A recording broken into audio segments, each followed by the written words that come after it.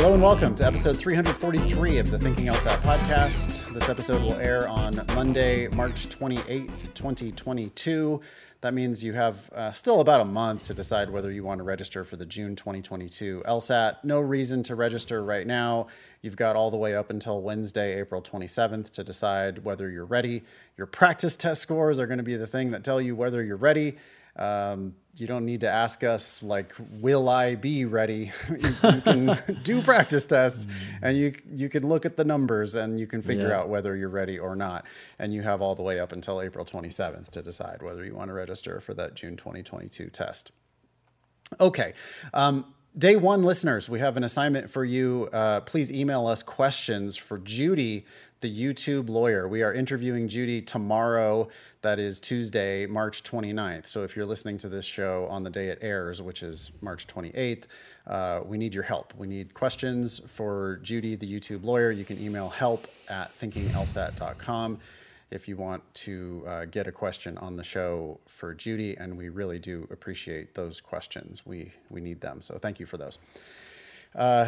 Last thing before we dive into the content, you can come to my April 2022 LSAT study group. That happens every other Thursday, 4 p.m. Pacific, 7 p.m. Eastern, and we can talk about where you are and where you're going and how to get from one to the other.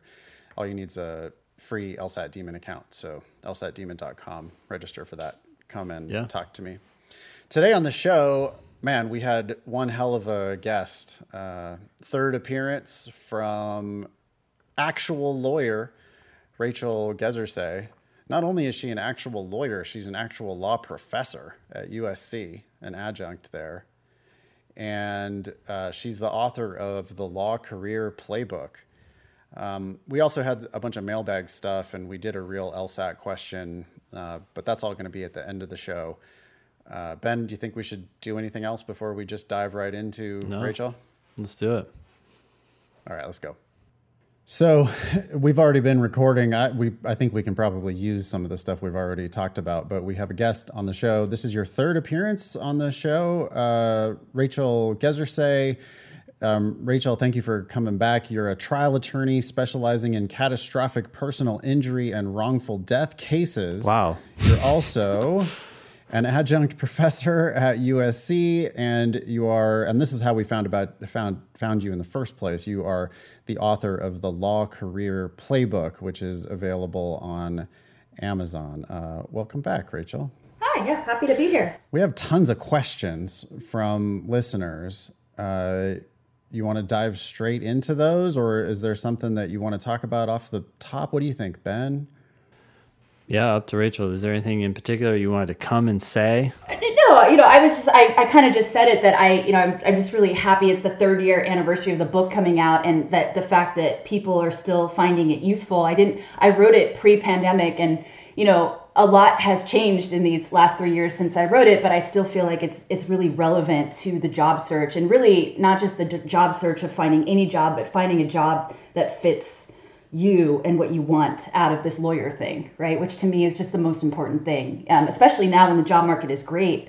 You can harness it so much. There's so many more opportunities to really find that perfect fit job for young attorneys, which is really exciting.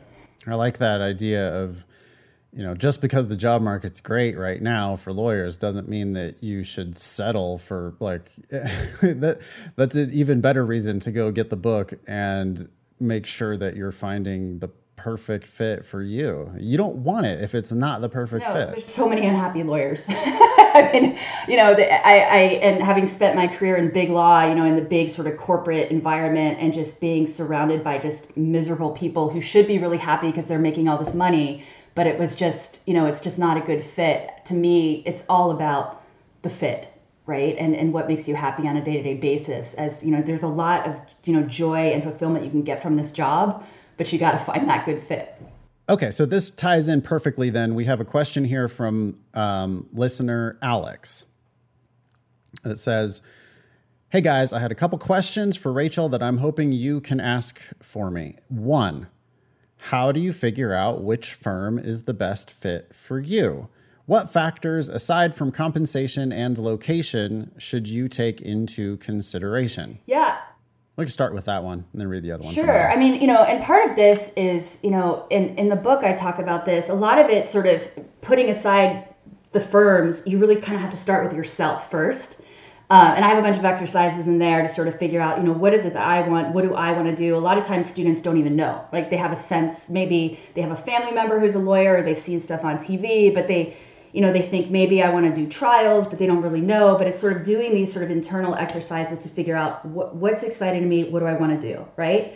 And then you combine that with then some online research, right? You go on LinkedIn, there's all kinds of resources, websites, firm websites themselves to sort of start to look and research about what the firms are, who these people are out there. But then you have to combine that, your personal search, your online search, and then you have to set up these informational interviews with people who are working at the firms themselves to find out kind of the insider info on what it's like to actually work at this place, right? Because it isn't going to be, you're not going to find, all firms look good on their corporate websites and on their firm websites. All places have, a good sort of marketing feel for how to present themselves. But really, when you're talking to the people, that's how you find out whether it's a good fit. And that's a core tenet of the book and my process is, it's twofold. One, you're gathering information about these places and about what these people do, but you're also building a network, right? So even if you don't wind up working there or you don't find the perfect firm, you're meeting people and you're strengthening this network of people who will help you find that perfect firm and that perfect job. So it's almost like too obvious, but compensation, sure. Location, sure. But who are the actual people that you're going to be working with 80 hours a week? Right. Yeah. And is the culture there? Is the vibe there? Is the feeling there something that's going to fit with, what's going to be comfortable and going to make you thrive as an attorney and as a person working there the 80 hours a week or whatever it's going to be. And it's different every single place. And that's why it's so important to use these informational interview tools to meet people. And the beautiful thing now about the pandemic and about Zoom and about these sort of online tools is that people are much more comfortable. You no longer have to go meet for 15 minutes and grab coffee, right? You can set up a Zoom interview. Attorneys are so comfortable with this now. And it's easier. People can set aside these times to meet with you just on Zoom, and you can just meet people and chat with them and get to know them on this platform. And it opens up a whole world of access of being able to meet people and build your network because of these online tools.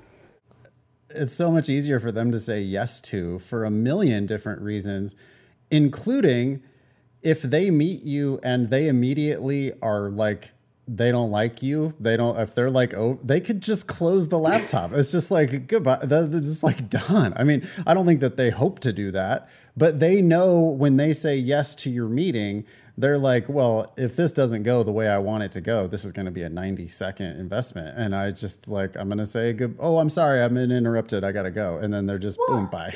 And vice versa, too. I mean, it allows students and new lawyers entering the market to just build out a bigger network. You just have much more access to people that you didn't have before, and all kinds of people, junior associates, partner level people, they're all available to you if you approach them in the right way. And it doesn't even have to be people in your own community. I mean, people having to do these coffee meetings or these lunch meetings, it was always a bit of a burden, especially if you're going to move cities or move, to out. Now you can just meet with people anywhere. It's pretty amazing. You're talking about all these things that have changed that make it easier to do these interviews. But I can imagine that the vast majority of people who are listening to us right now, and just even worse, the people who aren't listening or seeking out information at all, right, are likely to be overwhelmed or discouraged and not interested in doing this research, reaching out to these people and scheduling these interviews, right? I imagine there's got to be people who hear your approach and are like, no, thanks. Like, that just sounds like too much for me. Look, I think it's too much if you think about it, from the 10,000 foot point, like, oh, I don't want to do this. This is too hard. But that's why it's all about incremental work, right? And so, even at the level, and I've always been a huge proponent for people who are just at the beginning, taking the LSAT, for example. You person about to take the LSAT have the most time you're ever going to have in this journey to law school and beyond to being a lawyer, right? And so what a beautiful thing that you could take an hour a day to incrementally just start to do the online research, do the internal sort of getting clear and, you know, figuring out what you want, and then slowly reaching out every day a little bit incrementally to start building out this massive tree that's only going to bear fruit, continue to bear fruit for you as you work through this process. Then it's not. So it's really an investment of so much more than just that first job or whatnot. You're building this safety net, really, right? For future jobs. Yeah, absolutely. And look, when I wrote the book, you know, in the 2015, 2016 period, I was still working in big law. And I, at that point, knew I wasn't a happy lawyer. Like, I knew I was actually a miserable lawyer with this so-called amazing job, but I was not a good fit for me. And yet I never could have imagined that, you know, 3 years later, I used my same techniques and my same network that I had built out all those years in big law to transition to my current job, which is the best thing I have ever done. And the only reason why I was able to do it as a senior lawyer was because I had built out the safety net and built out this network of people who actually helped me make this massive transition from defense to plaintiff. Not an easy thing to do. And it was all because of that safety net network that I had built over all those years. One thing that I see a lot in young folks is you see people complaining about this on the internet. It's almost like a meme or something. It's like, well, but I applied for 500 jobs and I didn't get a single whatever. And it's like, yeah, that's because you just waited for jobs to be posted, then sent in random like resume generic, drops. inconsiderate, resumes and letters. You weren't even probably a good fit for 90% of those jobs that you applied for because you didn't do any due diligence up front. So then now they're getting 1,000 resumes for this one job, and they know that 990 of these are not a good fit. So of course they didn't even email you back. Right. It's all about specificity and tailoring. I mean, that's the thing. And, you know, it always goes back to that same thing. What's going to be a good fit? You really have to create this opportunity for yourself, you know? And then when you do that, when you actually are targeting and, you know, really figuring out what you want, and all of your materials, your resume, your cover letter is targeted and built towards this narrative of what you want, then you actually access this phenomenon that I talk about, the hidden job market, right? It's this idea of, it's not posted jobs. Like the job I have now, which is my absolute dream job, was not a posted job at all. It was an opportunity that arose that my friend in my network knew about, that this firm needed someone at my level with my exact expertise to step in. It was never posted anywhere. It was just, I just put it out there that this is what I wanted. They heard about the opportunity and then it connected. No one else applied for this job but me. Right? And that's the concept of the hidden job market, is there's all of these opportunities out there that will arise for you. And it's not magic, right? It's not, some people would say it's manifesting, but really what it is, it's doing the legwork of building out, putting it out there, being very specific, and then connecting in with these jobs that are there, but that, 1,000 other people aren't applying for. It's a perfect fit for you. It's the difference between passively waiting for the jobs to reach out to you versus you actively reaching out for them. Right. Absolutely. And just being very tailored and specific. And then the other thing, and I talk about this a lot in the book, it's not always a perfect process. A lot of times, you'll think you want something, you'll think you want to work somewhere, and then, you meet the people there, you do these informational interviews, and you find out it's not a good fit, right? And suddenly your dreams are shattered and you're like, oh no, I thought I wanted to do this, and actually I don't. This sounds horrible. Well, I call that iteration process. Like you go back to the drawing board and you think, okay, what was it that I didn't want or that I didn't like about that? Now I know. I've learned this about myself. Let me go try something else. Let me go see. At least you're figuring that out then, right? As opposed to having gotten the job and then waiting through that, sometimes years. Right. Years, misery, and then feeling trapped. The whole concept of the golden handcuffs. Like, I'm in this job that I hate and I can't leave. Which, this is something, a lot of lawyers suffer from that, and it's really sad. It's actually, to me, a tragedy, because it shouldn't, being on the other side of it and being so happy with what I do now and having so many aspects of my personality and what I love to do being utilized, that's tragic.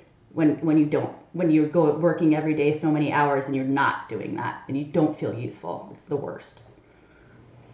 Most things in life are no's. Most potential jobs, most potential relationships, most potential places that you're going to live, the whole point is to go around and try a bunch of things with as little investment as you possibly can and figure out, like, you want to find out that it's a no.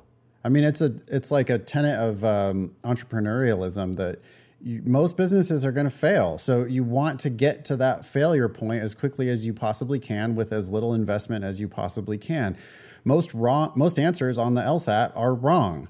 5 answer choices, 4 of them are wrong. You need to figure out that they're wrong.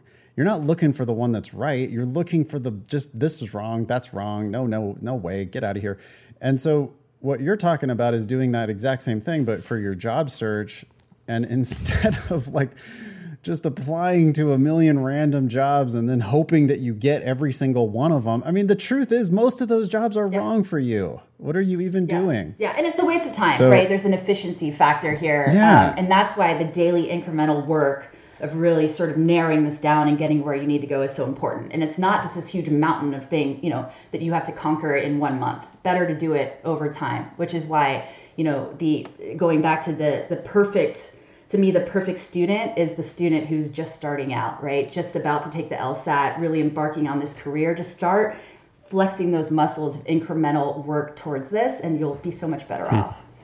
Yeah, the book, by the way, is called The Law Career Playbook. It's available on Amazon. Ben and I make $0 off of recommending this book. We're not shilling for any purpose. We honestly believe that this will help all of our students, and that's why we keep talking about it on the show. We're halfway through Alex's email, so here's another question. What steps should an aspiring litigator take before graduating law school? What do firms look for when hiring law school graduates as litigators specifically? What do firms look for? I mean, I think a very, taking advantage in law school of the resources that would help hone those litigator skills. So, and when we're saying litigator, I'm thinking, trial attorney, someone who actually wants to litigate and take cases to trial. Although, we all know on the defense side, a lot of times cases settle on the plaintiff side too. But still, the idea is honing those kinds of presentation skills. So taking trial advocacy classes, clerking for a judge, doing externships, where you're actually getting those kind of skills, whether it's at a public interest law firm or some kind of law firm that's going to get you those skills. I think firms, when they're looking at what you've done in law school with your time, they look on that. They really like that, right? And they see that you've taken initiative with that. And then if you've had to work, a lot of times people have to work through law school. So then choosing those kinds of opportunities where you're working in a law firm or you're working as a paralegal or you're working as a clerk, not just sort of whittling your time away. Cool. Yeah. We got 2 more emails from students. Ben, you want to read one? Sure. Yeah. This one's from Chris. Hello, LSAT Demon Team. My question for Rachel Guzersay is below. Here we go. According to the National Association for Law Placement, 53% of law school graduates who are 36 years old or older go into private practice or join firms with fewer than 10 attorneys. Only 17% join firms that employ more than 250 attorneys. Do you think this trend is due to student preference, or is there a stigma towards second career / older law students in the big law hiring process? Before you finish the email and before Rachel answers, Chris, your analysis, you have not demonstrated to me that there is any trend. Chris has cited data points from older folks. Without citing younger folks? Without citing the data points from younger folks. I think we are meant to assume that that number is higher. Sorry, The 53% of law school graduates who are 36 years old or older go into private practice or join firms with fewer than 10 attorneys. Chris thinks that's bad. If he wants to go into big law, he's like, whoa, more than half of these people don't go into big law. Only 17% of them go into firms that employ more than 250 attorneys. Okay, but Chris, dude, what's the percentage of just all law school graduates who are younger than 36 years who go into big law? If that number is lower, left out. then the trend is actually in the opposite direction, right? Exactly. So, right. Just because that's a low number, I mean, this is like an LSAT question, right? But just because that number seems low doesn't mean that it's a trend. And in fact, the trend could be exactly opposite. Okay, but do we know what the overall job placement rate is? Do we have that background number? It's going to vary wildly school by school, by the way. Yeah, and my own experience with this, I was a second career older student, right? I don't think I was 36, but I was up there. And, I just feel like, once again, it's so easy, especially with rankings and data and all of this stuff when it comes to the job market and schools, to get all caught up in that. But the reality is you make your own reality, right? You have to, once again, if you're interested in big law, I don't care whatever law school that you go to, whatever your grades are, you got to hustle, right? You got to hustle and you got to meet people in big law. You got to build out that network, and you cannot rely on campus interviewing, the OCI thing. I mean, across the board, I've had students all over the country that I've mentored, and they've gone to amazing law schools, highly ranked law schools, lower ranked law schools. Everyone hates OCI, and it's not a guarantee. You got to build this out and assume and bring to the table. I mean, as a second career student, as an older student, you have so many things to offer that a big law firm and that a corporate law firm is going to love. And so I don't care what the trends are. If you present well in that interview and you're a good fit for that firm and you've met people at the firm and you've built out your network there and done informational interviews, you have such a good chance of landing something if there's an opening, because you bring to the table experience, and that's what firms want. So I don't believe that. I just don't believe that there's a trend. I believe if you're the right person for it, you'll get something if there's an opening for you and you've done it right. So do you think that there is a stigma in general? No, not on older or second career students. I do not. I think there's definitely a stigma on, the lower ranked law schools.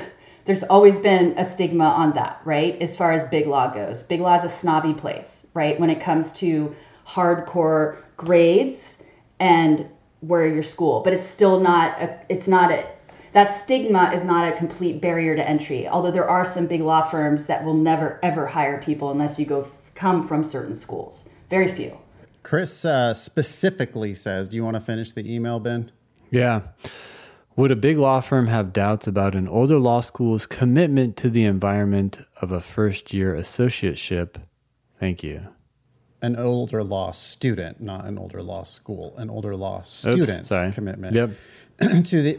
So I understand that point, right? It's like, well, you're 45 years old. Can you actually handle what it would be like to be a first-year associate in the firm? Not? I mean, you would have experience. I would argue the flip side of that. Someone who's never worked a day in their life, who comes in and is now presented with having to be accountable and show up and be a team member and work hours and hours and hours and grind out. Wouldn't someone with work experience who knows how to handle themselves in a work environment be a better pick for that than someone who's just kind of flounced in from never having worked anywhere? I don't know. I think that is very case by case and very much about what the needs are. But I don't think that would work against you. I really don't. And not having been in that position, I don't think so. I think that they would love you. There you go. All right. We have another email here from F. It says, how would you prioritize the factors that help one land a big law job, i.e., GPA, networking, journal? Is there a way to... Okay, so that's the first question, and then we'll look at the second question from F. How do you let's say you're in school, you're a 1L.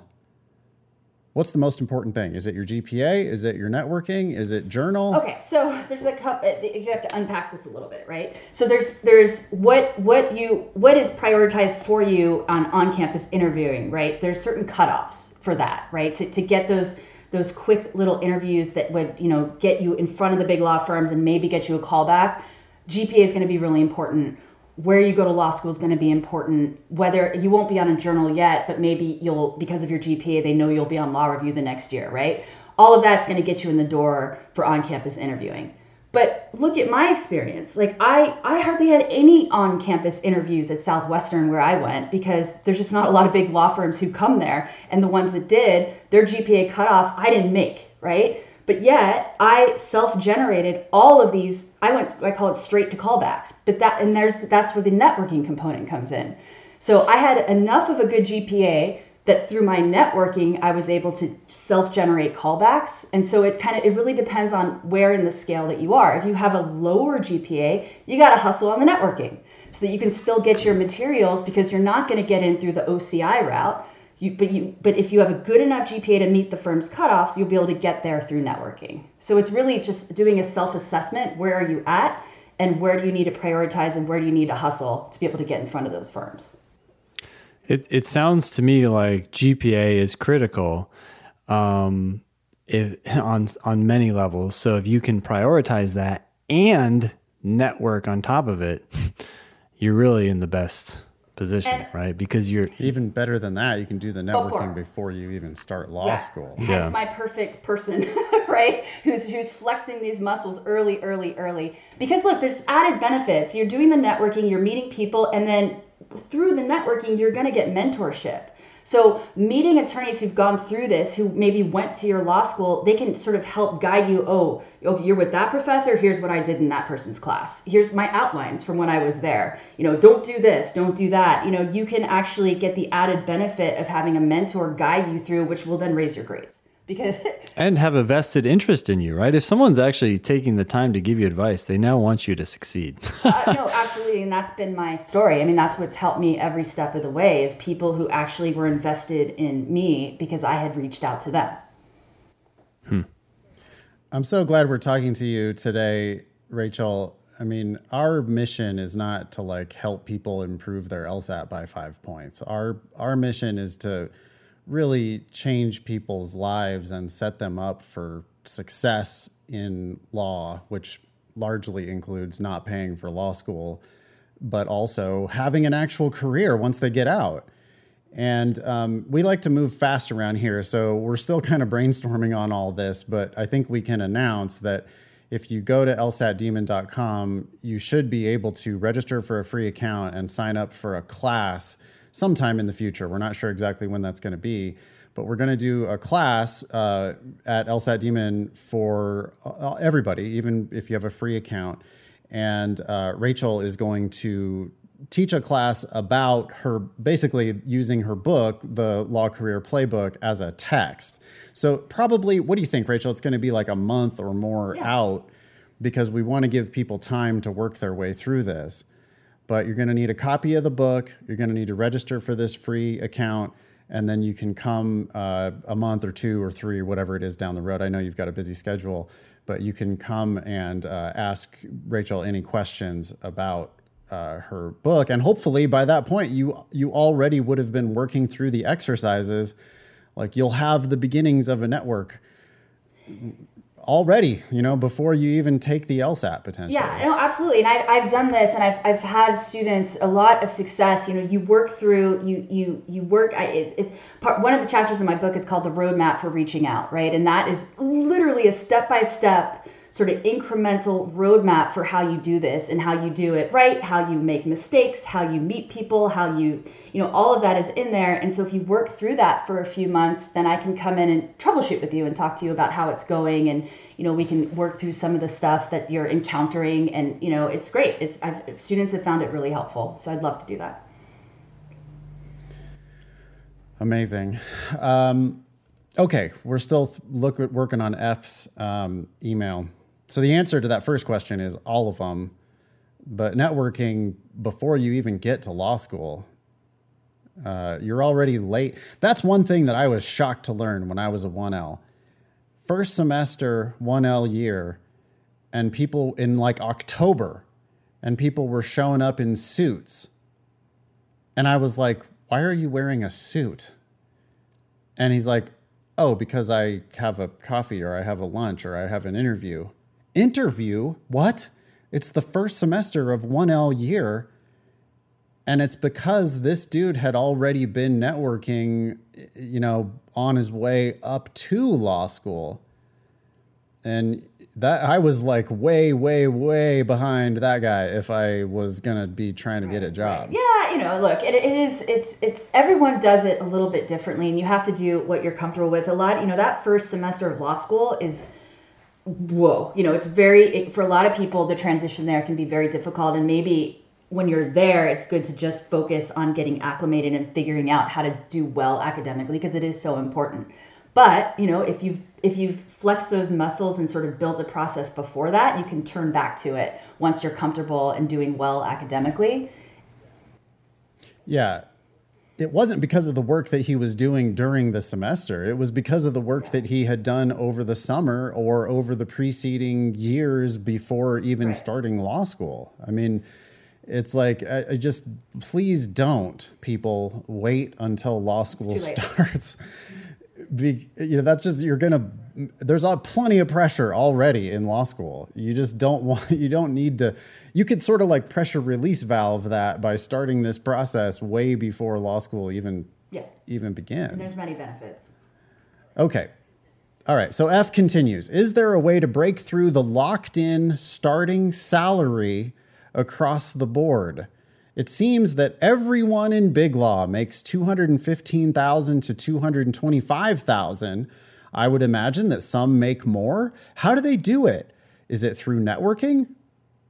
This question to me seems fantastical. I read that and I was like, really? You don't think 215 to 225 is not enough? Not good enough for F. Well, okay. Yeah, I remember, you know, when I first started all those many decades ago, long time ago, it was 125,000, right? And I just thought that was so much money, you know? And then when I was in that summer, when I got my job, it went up to 165 and it was like, oh my God, you know, and now it's over 200. Look, I cannot, Big Law is its own animal on the salary side, and each firm, you know, some firms, the firm I worked at, Jones Day, didn't pay bonuses, and it was your sort of merit bonus was built into your salary, and so maybe you're making a bigger salary, but you make no bonus. And then other places, you're making the whatever 225, whatever it is now, and you get a bonus. It's all, you have to find that out, and in doing these informational interviews and meeting the people at the firm, you know, connecting with you know, people who are first years, second years, third years, not that far out from where you are, you can get the real scoop of what compensation actually looks like. You know, they may not tell you exactly, they may have rules that they can't tell you what their salary is, but you can get a flavor and a feel for what compensation looks like at these various firms. And then, you know, sometimes data is actually published and it's not black box. And it's really, you know, what are you looking for? But you have to, with Big Law, you have to keep in mind that you're going to be working a lot of hours for those big money salaries, right? And you know, for some people, the big money on the billboard looks good, but when you actually look at the lifestyle and what you're doing for that big money, people find that it's not always the best fit, and there may be other things out there for you, which is another reason to continue exploring and meeting people and figuring out where that fit is. It's interesting you say that, because I do remember at one time in my life when I was considering working at a law firm, I was interviewing, and I remember I actually even went to a law firm in another state, and I was talking to them, and they said, hey, look, our salary is a little bit lower than these other places that you're looking at, but and who knows how truthful they were being with me, but they were really trying to sell me on the point that this firm, the partners here are much more interested in a normal life. And, you know, we are taking breaks on the weekend and so on. And, you know, that was a big focus of the interview, because they're like, look, you're making less money, but you're going to live a life here. And that's how some firms, everybody's got their niche in the market. There's value in that for, maybe not, maybe that's what you have. That's why a lot of this is self-assessment and, what your comfort level is and what you want to do and what kind of investment you want to put in those early years, and so much of it isn't about money. It's about training and opportunities. Like, what kind of work are you going to be doing? Is it going to be fulfilling work? Are you going to learn how to become a litigator or become a deal maker? Are you going to learn that? Is this firm just going to churn you out? Are you just going to be a cog and you're just going to be churned out after a few years and get nothing out of it? There's no value in that either, right? You have to look at all of those factors beyond compensation, which is why these informational interviews are so important, because you're not going to get that from the firm website or from research. That really is from multiple conversations with people who work there or who have worked there. Mm-hmm. The book is called The Law Career Playbook. You can find Rachel Gezersay all over the place. Instagram is at Law Career Lab, Facebook, Rachel Gezersay, LinkedIn, Rachel Gezersay, Twitter at Law Career Lab. She's a networker, folks. So there's lots of different ways you can network with her. You can also go to lsatdemon.com and sign up for a free account and register for her class, which is coming in the unforeseen future. Go to Amazon right now and pick up a copy of the Law Career Playbook, though. And it's actually a workbook, right? You start working your way through the actual book. Yeah. Probably the most valuable investment. No, I was going to say there's worksheets in it. And some of them I've updated since then. So anyone who's interested, there's a spreadsheet that I will have to just email me. And you can email me at my work, which is fine. It's gezersay@psblaw.com. And I'll send you the updated spreadsheet because it's actually programmed. The cool thing about the Law Career spreadsheet is you can actually, all of these touches, as you're starting to reach out and meet people in the industry and meet lawyers, you put it in the spreadsheet and you can schedule out using the formulas that are in there. You can schedule out future meetings. So it's a really good way to stay accountable and stay in touch with this network that you're building. So I'll send that to people if they're interested. Did you say PLB Law? PSBlaw.com. PSB Law. Yeah, Panacea Boyle. That's my law firm that I'm working at now. Gezersay at psblaw.com. And now I have to ask you one more question before we let you go. I know people are going to be like, she gives out her email address? Is she crazy? What do you do, Rachel, for email management? How do you manage your inbox? So not too well. Actually, my Gmail looks worse than my work email. But I have folders like we all do, and I try to keep things filed. But it is a struggle. Email's a struggle. But I always, students. Look, I always say this, and that's why I do throw it out there. You'd be surprised how many people don't take me up on these offers. So when people do, I'm very responsive because I get it. I was there. I was in your shoes. And, in this job search and this job struggle, any help that you can give and any help that I can give, I'm happy to do it because I know the struggle's real, but it's so worth it if you can find a good fit for yourself as a lawyer. Amazing. Sorry, quick comment here. I would imagine that's true for a lot of people that our students would want to reach out to, right? They might think, oh, this person's so busy they would never respond. But how many people are actually reaching out to them and saying, hey, I know about your firm, I know about what you do, and I want to learn more about it. Will you talk to me for 5, 10, 15 minutes? I imagine they probably don't get a lot of those requests, or I don't know. The attorneys? Yeah. Right. Yeah, exactly. Right. That's why people need to do this more, right? And especially, I think we started out talking about this, especially now it's so much easier to get people to help you because they can just pop on Zoom, right? So yeah, absolutely. Yeah. People should do this and just make it a part of your daily practice. Just reach out to 1 or 2 people a day. I mean, I talk about building a pipeline in the book, right? You have a target list of people and you just reach out 1 or 2 a day. You can imagine how big your network will be if you start doing that. And no, not a lot of people do it, even today. Thanks so much, Rachel. Yeah, thank you. We'll talk to you very soon, really I hope. Looking forward to that. Well, that was awesome. Yeah. Well, I think if we can get that book, the first chapter in the lessons, then it's just so easy. We can send out the class page. The class page links to the lesson page, and it's like, here you go. Do it.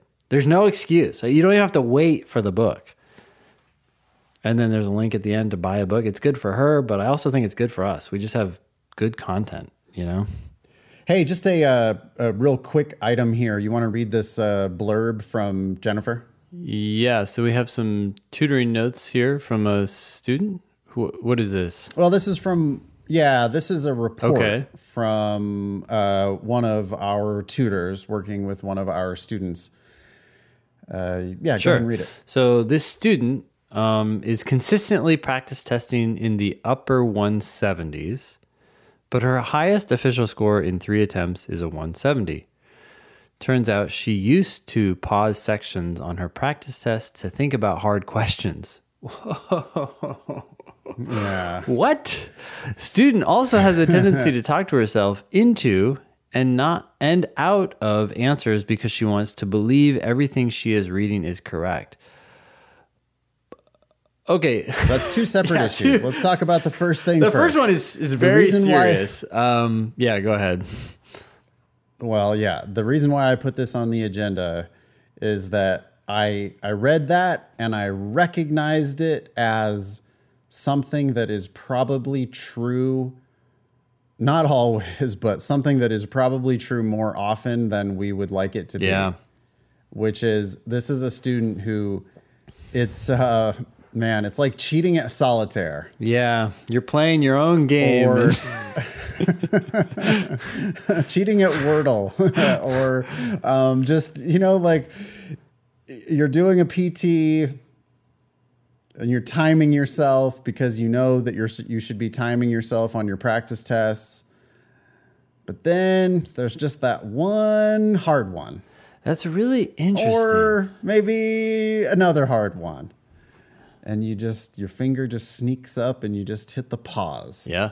I mean, we added that pause because life sometimes throws you challenges, right? Maybe your roommate busts into the room with some crazy news. Yeah, but I don't know. Feature request. Yeah. I think feature request. Yeah. The option to disable pause when you're starting the section. Yeah. We wanted to make it convenient for you to use the daemon in a reasonable and practical way, assuming that you were looking out for your own best interests. But sometimes we don't do that, do we? Well, yeah. I mean, it's unintended consequences, right? Like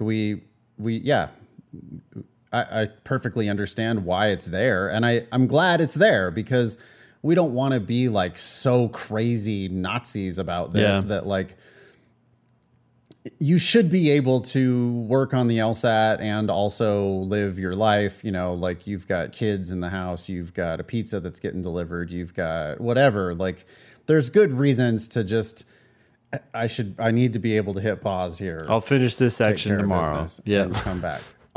Yeah, right. Exactly. Like, oops, accident. My mom is calling me and it's an emergency. Pause. Mm-hmm. Come back to it tomorrow. That's why it's there. That fucking pause button is not there so that you can pause the section and work on a hard question. Yeah, though. That's funny. And does it blur the question? It does blur the question. Oh, it does blur the question. But still, this student is like, I'm going to think about it. Thinking about it. I'm going to pause and think about it and then unpause. Anyway. Okay, so disable the pause button. We could even have something too where if you have so many pauses in a certain amount of time, it's kind of like, all right, like what's going on here? You sure about this? Because it seems like you're getting interrupted a lot, right? I don't know. Maybe we don't actually need this feature. I was kind of half joking when I said feature request. But let's put it back on the student. Sometimes we have students who my practice tests are consistently X. Mm-hmm. And then whenever I take the official test, it's something less than X. What's happening here? Yeah. And well, for one thing, it could just be small sample sizes and randomness in the data, and it doesn't really have to mean anything. Another thing could be you're mentally treating the test differently, and that's causing you to just get nervous or do different shit on the official test than what you're doing on the practice test. Yeah. But it's also possible that you're doing different shit on the practice test that you're not going to be able to do on the official test. And pausing is one of those things. You know, even if it's like pause to go to the bathroom or pause to go refresh your coffee or pause to stretch or something. Unless you have special accommodations, you're not going to be allowed to do those things on your official test. Therefore, you should not be doing them on your practice test. As a matter of routine, you should not be doing those things on your practice test. And this was a very excellent student, you know, somebody who can score in the upper 170s. But she was cheating. Yeah. Yeah. And also don't underestimate like what you were just talking about, pausing to go to the bathroom, to get coffee, whatever. You may not think that you're thinking about the LSAT, but your mind. Oh, your subconscious is like totally solving it is. the question. It's processing information. That's why when you're taking a shower and you had some problem on your hand earlier in the day and you have an aha moment, you're like, oh, why don't I just do this? Yep. That's because somewhere in your brain, 1000%. something was working on it. 1000%. Okay. Second problem. Let's look at the second issue. Student has a tendency to talk herself into and not out of answer choices because she wants to believe everything she is reading is correct. What do you think about that? Well, I'm trying to understand that belief. Okay, I think I get it. Okay. Here's the thing. Students just, you're trained to believe that, like, well, if it's in a book, then it's obviously true. Okay. Students incorrectly address answer choices on the law school admission test in that same way. Like, they think that they have to accept these answers as fact, and they think that if they don't understand them, it's because they haven't made sense of them. And depending on the question type, maybe that's true sometimes. But depending on other question types, it's 1000% not true. Students need to start with the default presumption that every answer is wrong 80% of the time. And if it doesn't make sense, it's probably just not the answer. It's wrong 80% of the time. If it does, and it's under no obligation to make sense if it's the wrong answer. The right answer, the one that you pick, must make perfect sense. The wrong answers don't have to make any sense at all. They're the wrong answers, and they frequently don't make sense. So this student, well, let me just finish my thought. This student, I believe that she thinks it's her responsibility to fully understand each wrong answer. That is a critical mistake. You do not need to understand each wrong answer. All you need to do is read it far enough to have a better than 80% chance of thinking that it's wrong, right? Our default presumption is it's wrong. You start reading it and it doesn't sound right. Now it's better than 80% chance of being wrong. And at least on the first read through the 5 answers, you should probably just be letting go of that answer. You shouldn't read it carefully like you're going to write an LSAT book about this question so that you know conclusively exactly why every answer is wrong. You certainly shouldn't be doing that on your first pass through the answer choices. So I think what's going on here is that this student is like reading the wrong answers. And that, like, when you go into the answer choices, like, you've got a virgin territory, right? Never been traversed before. 5 answer choices. You need to start thinking about those as the wrong answers because they are. 4 out of 5 of those are wrong. So you're heading into the wrong answer choices when you start reading A. You should expect A to be wrong. If it sounds wrong, you got to let go of it and start reading B. You don't sit there and like meticulously try to fully understand what A is actually saying so that you can conclusively determine whether it's right or wrong. Not on the first read through. On the first read through, you should just let go. Oh, now this one's interesting. Yep. oh, it makes sense. It answers the question. Okay, that's probably the answer. D makes no sense. E makes no sense. My answer is C. I'm moving on. That's the only way to do the LSAT with any kind of actual speed, is to disrespect the wrong answers. And this student is doing the opposite of that. This student is giving the answers way too much respect, assuming that the answers are correct. Like, oh, if I don't understand this, then it's probably the right answer. So I need to read it even more carefully and then convolutedly understand it in some way that would maybe make it make sense. Mm-hmm. But that's not your job. That's what this tutoring report is talking about. Yeah. Well, I was thinking about specifically what you're saying and what this person seems to be doing, talking yourself into answers. Flaw questions are the most common question type on the test, at least, well, maybe must be true, but flaw and must be true questions are very, very common. And flaw questions, right, have those abstract descriptions of what's happening in the passage. And I think that's where people talk themselves into answers most frequently, because they'll read an answer choice, it doesn't make sense, and they think that the abstract ideas in the flaw answer choice need to connect to something. They do that on reasoning questions too. And it's like reasoning and flaw are very similar. It's like the answer, it's, which one of these did the argument do? That's a reasoning question. Which one of these did the argument do wrong? That's a flaw question. And in both cases, students try to talk themselves into the idea that, well, they definitely did this. I mean, they must have done this. I don't understand what this even says, but... Yeah, I think that must be referring to this part of the passage. And it's very possible that it refers to absolutely nothing, that it has no bearing whatsoever to anything that was said in the passage. But you think that it does. Part of it refers to something that they did in the passage. Certainly. And then you try to force the rest. Other parts of it don't refer to anything that they did in the passage. Or other parts of it refer to the opposite of something that they did in the passage. Or on a flaw question, it will refer to something that the passage did, but it's just not a problem that the passage did that thing. Yep. You're like, yeah.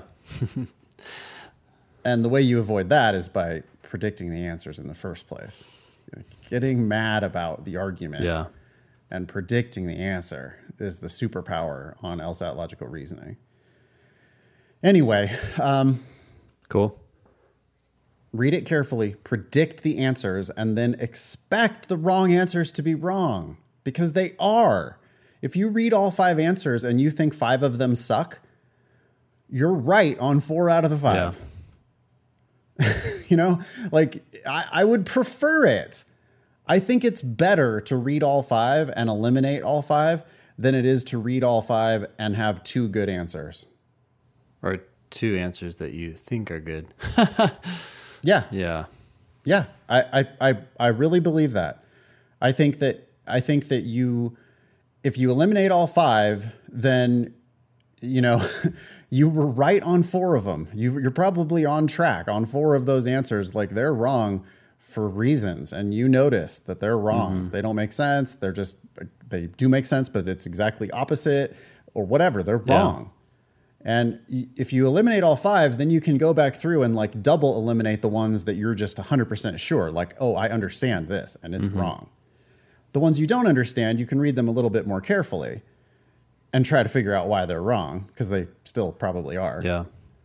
And the one right answer is going to be the one that once you make sense of it, you're going to go, oh, wait, oh, shit. Oh, that's what they meant. Oh, that's the answer. Yeah. Got it.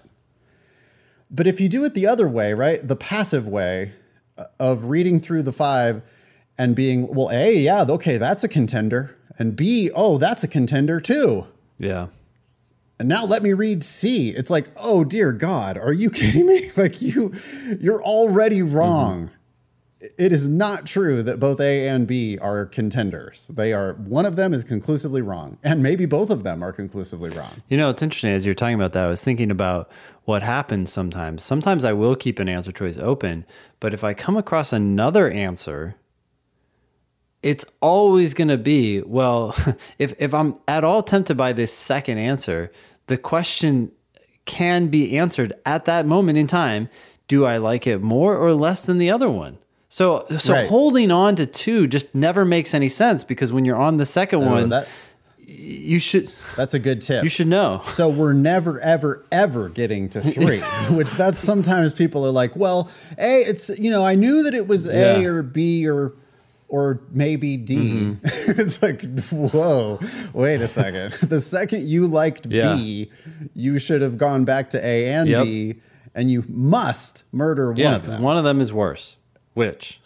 One- yeah, and probably, I mean, it's also very possible that both of them are just wrong. Like if students fall in love with the answer choices, just broadly speaking, students think that the answer choices are their friend and the answer choices are going to sort it out for you, and they're not. You should be looking for reasons that the answers are wrong. You should be like grudgingly accepting 1 out of the 5 rather than, oh, well, I thought that A and B and D, all of those are good. No, they're not. You're not picking the best out of contenders. You're eliminating almost every answer, and you're forced. You're going to happily pick the one that's right, but it's like you're picking that answer because you couldn't eliminate it. Like it wasn't wrong, so you picked it. Okay. Want to do this LR question? Let's do it. So it looks like right, read it to I'm me. reading. This is test 73, section 4, question 7. Critic says, the perennial image of the city on the hill associates elevated locations with elevated purposes. That's a real weird use of perennial. I mean, Perennial means like comes up every year, right? Or yeah. I mean, the usage there, I think that they just mean it to mean like perpetual. all the time, Yeah, constant, yeah. So strange specific use of perennial. But anyway, city on the hill, that does make me think of elevated locations with elevated purposes. Like something to aspire to, right? Like an enviable. Well, that's where you put your throne room, right? It's like it's going to be on the top of the hill. That's where they're going to really do the business of the kingdom. Okay. The city's concert hall, its newest civic building, is located on a spectacular hilltop site.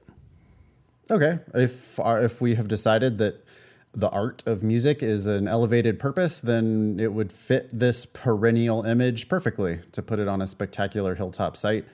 It's an elevated location for an elevated purpose. This makes all the sense in the world. But I feel a but coming just because that's kind of the like habit of the LSAT, right? Is to say, here's what we usually think. Yep. And here it goes. But because it is far from the center of the city, it cannot fulfill the purpose of a civic building. So I would stop there and I would say, well, what do you mean it cannot fulfill the purpose of a civic building? Why do civic buildings have to be close to the center of the city? Yep. You're assuming that without providing that as evidence. That, by the way, had to be the conclusion of the argument just because, we're 2/3 of the way through and it just feels like that's probably got to be the conclusion and they're going to provide evidence in support of that idea. Yeah, I mean, they certainly could go on to draw some other conclusion. It could be a premise. But you're right. But it is a conclusion so far. And the I only think it's one. probably the conclusion of the argument. Yeah. The argument continues. An example of a successful civic building is the Art Museum, which is situated in a densely populated downtown area. Well, that doesn't help me, honestly, because I still don't understand why civic buildings have to be close to downtown. Yeah. Like you pointing to one successful civic building and saying, "Well, look, that one's downtown." I would come right back and say, "Yeah, but why can't another civic building be not downtown?" All this shows is that being downtown is possible and successful. Yeah, it doesn't prevent you from being a successful civic building. Far away. Yeah. Okay. It encourages social cohesion and makes the city more alive. That seems to be their evidence. It's like, well, if we put this concert hall far from the center of the city, then because it's so far away, I guess, again, this is an assumption, they're assuming that if it's far away from the center of the city, then it won't encourage social cohesion and it won't make the city more alive. But oddly enough, they don't even say that, right? No, well, Yeah. it's not that odd, right? Yeah. Because that's the game we're playing here, Yeah. is to just think about what the argument has and what it doesn't have. And the missing piece here is, if I'm the lawyer for this critic, I'm like, okay, if I understand you correctly, what you are trying to say, but have not yet put it in the record, is that if you're far from the center of the city, then you cannot encourage social cohesion and make the city more alive, therefore not fulfill the purpose of a civic building, which is to encourage social cohesion and make the city more alive. Is that what you're saying? Even then, you'd need to say gotta- that, right? Because he never even said that the purpose is to do those things. So, Right. So, right. So we have to, that's why, that's why your cell phone contract is 50 pages of garbage that no one will ever read, right? It's because the lawyers got in there and they were like, well, wait a second, we need to make this watertight. So we're going to have to spell out every single assumption forever. And that's what the lawyer's job is going to be here, is to say, okay, critic, I get the big picture. Now let me fill in all the missing pieces that you haven't filled in. And so one of them that I'm looking for here is, if you're far away, I think the correct answer, I don't even know what type of question this is, but it has to be something like, if you're far away from the city, you're not going to encourage social cohesion. Because why does that happen? Why not? maybe people, gather and drive there. Right. I mean, and I get it. Like, people are like, well, if it's out in the suburbs, I mean, the 49ers, like the stadium in Santa Clara, hasn't done shit for the city of San Francisco. And it's like, okay, yeah, I mean, I'm not an idiot. I understand that that's probably true in real life. But in a legal brief, we need to spell that out explicitly, that, hey, if the stadium is 40 goddamn miles away from the city, then it's not going to create the social cohesion that a downtown ballpark would. Yeah. Okay. The question says, the critic's reasoning most closely conforms to which one of the following principles?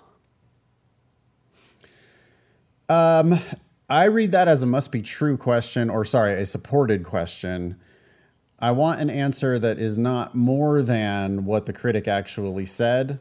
I think I would really be approaching this like a necessary assumption question. What is the argument? Assuming. Well, what does the critic have to agree with here? So whether we call this a must be true, a supported, or a necessary assumption question, it's all really the same game. Yep. The author is going to have to agree with one of these five things. This is what the author was saying. They just didn't say it. Yep. Okay. A civic building that is located in a downtown area should, if possible, be located on an elevated site.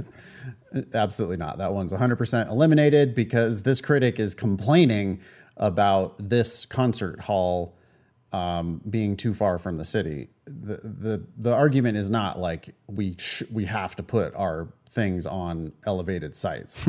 That's not their point at all. In the downtown area, it's like, okay, we're going to build a little hill here and put it up. I mean, you'd pick A if you like only listen to the first sentence. Yeah. If you're being really lazy and skimming the surface here, you read a little bit of the critic's argument, you look at A and you go, yeah, elevated hill, elevated location for elevated purpose. A. Makes perfect sense. Yeah, it makes perfect sense if you didn't actually read the critic's argument. B, a city needs to have civic buildings if it is to have social cohesion. Yeah, but where? The purpose of a civic building, I think, according to this critic, is to encourage social cohesion. Yeah. But the critic is not going so far as to say that if you don't have civic buildings, you're not going to have social cohesion. B is too specific. It's too strong. The critic did not say that this is necessary for social cohesion. The critic said that it is the purpose of a civic building to encourage social cohesion, or the critic assumed that. Okay. C, a civic building with an elevated purpose should be located on a spectacular site. Again, just like A, if you only read the first sentence, you might pick that. Yep. D. The downtown area of a city should be designed in a way that complements the area's civic buildings. That's not what we're talking about. What? We're not talking about how the downtown should be designed. We're talking about what is the purpose of civic buildings? Can they be accomplished? Talking about close this new concert hall.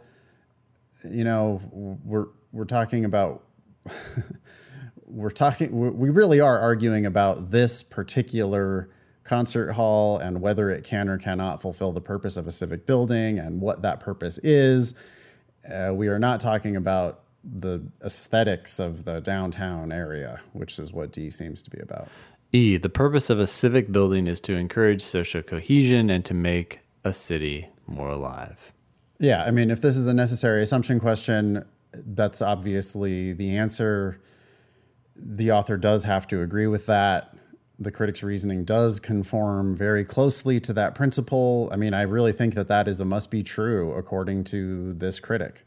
Yeah, Right? if The critic you said don't that accept without that, saying it. well, yeah, if you don't accept E, then the purpose of the last sentence makes no sense. Like, why did the author mention that as a premise for what? Just a random side note? Clearly, the author thinks that's how these things connect back to their purpose. Yeah, and I mean, I said E way before I even read the question, right? I go fast by disrespecting the wrong answers.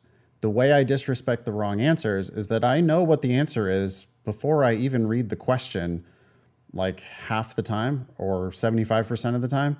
And the way I do that is I read the argument really carefully and I attack it. Yeah. I knew that the critic was trying to conclude that this particular concert hall cannot fulfill the purpose of a civic building because it's too far from the center of the city.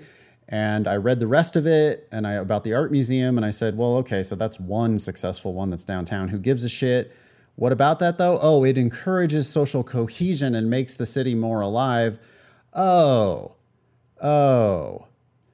And then I said, so what you're trying to tell me is that the purpose of a civic building is to encourage social cohesion and make the city more alive?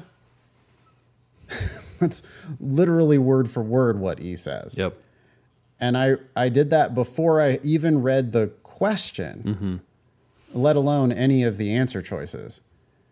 And I'm not, we're not bragging. We're not showing off. We're trying to encourage you to do the LSAT in the easy way that it is obviously intended to be done. Yep. Yeah. I mean, that was one of the two assumptions that we clearly identified. Anyways, nice. That's that. Okay, so we have an email from Jennifer. Should we tackle that? We have time, I think. Oh, absolutely. I was notified this morning that my college had expunged an F from my transcripts because I was hospitalized during a final. I can't believe it worked. Thanks so much, Jennifer. So this is someone who took our recent advice on the show. Did we actually respond to an email from Jennifer, or she was just listening and then applied that advice to her situation? She applied analogous advice about analogous situations. Yeah, and asked for an expungement. Right. So we have heard of this happening recently where undergrads or even people who graduated, and I think it's possible, I can't remember exactly with Jennifer's case, but she might have graduated 10 years ago. Looks at her transcripts. Fuck, this F is really killing me for law school admissions. Yeah. You know, your undergraduate school has a vested interest in you being successful in life. Yeah. Call up the records office, send an email, send a letter, ask for special treatment. All you need to do is give them any reason. And Jennifer said, oh, well, that particular F, you know, I couldn't take the final because I was in the hospital. And, you know, you didn't get it expunged from your transcript at the time, maybe because you had no idea that you would ever go to law school anytime in the future. Yeah.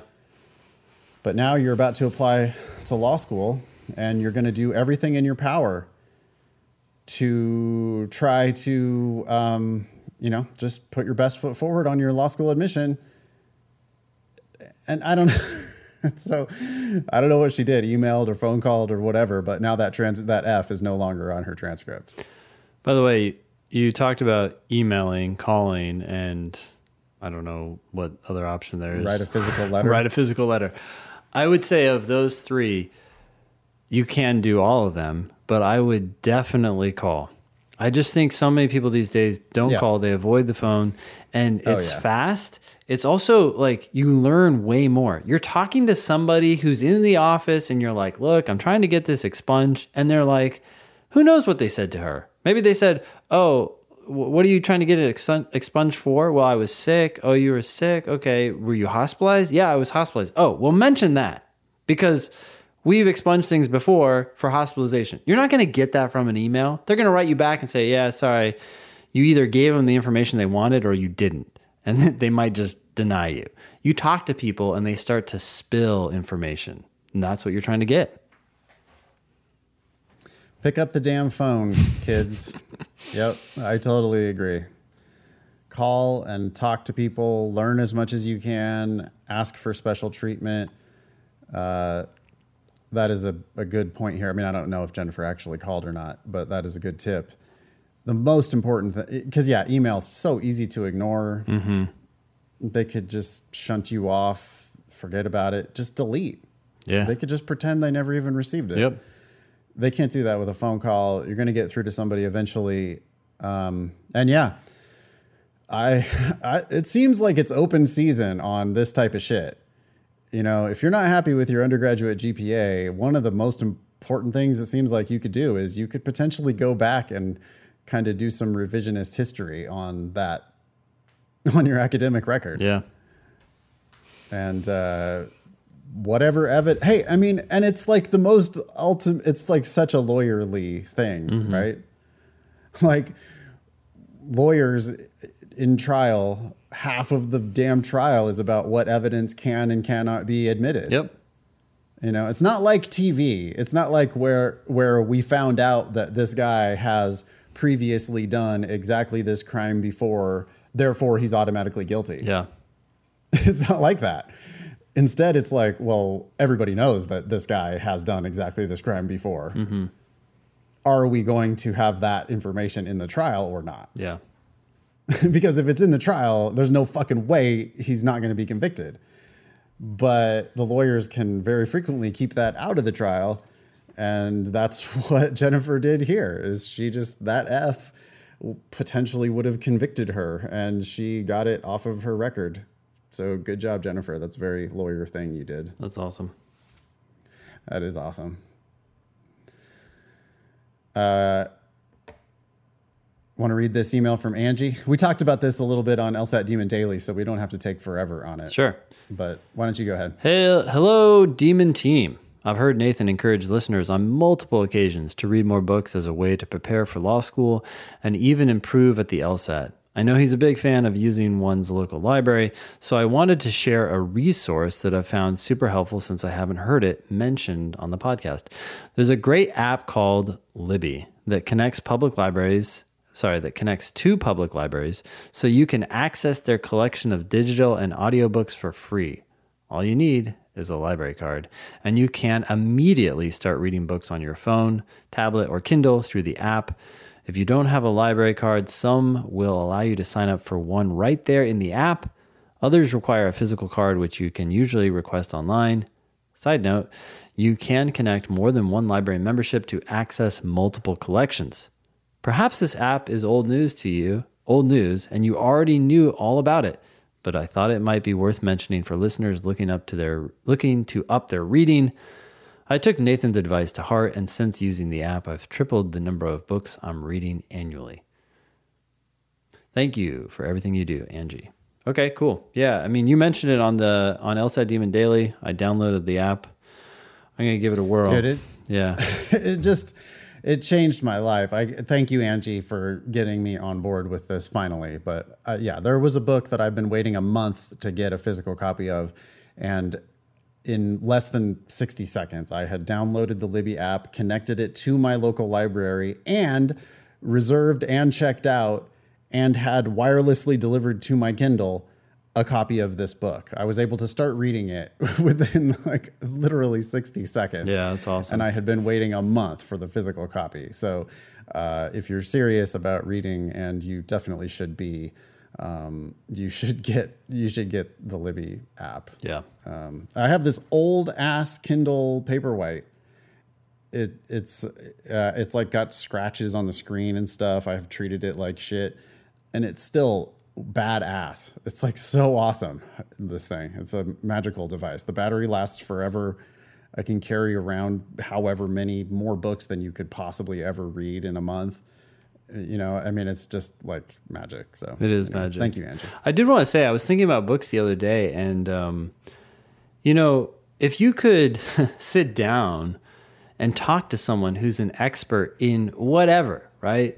Nanotechnology, cryptocurrency, whatever, you could learn so much from them. And yet books are just that very opportunity, right? And in some ways they're even better because someone has actually sat down and thought about it. Way better. Yeah. Way better. It's organized.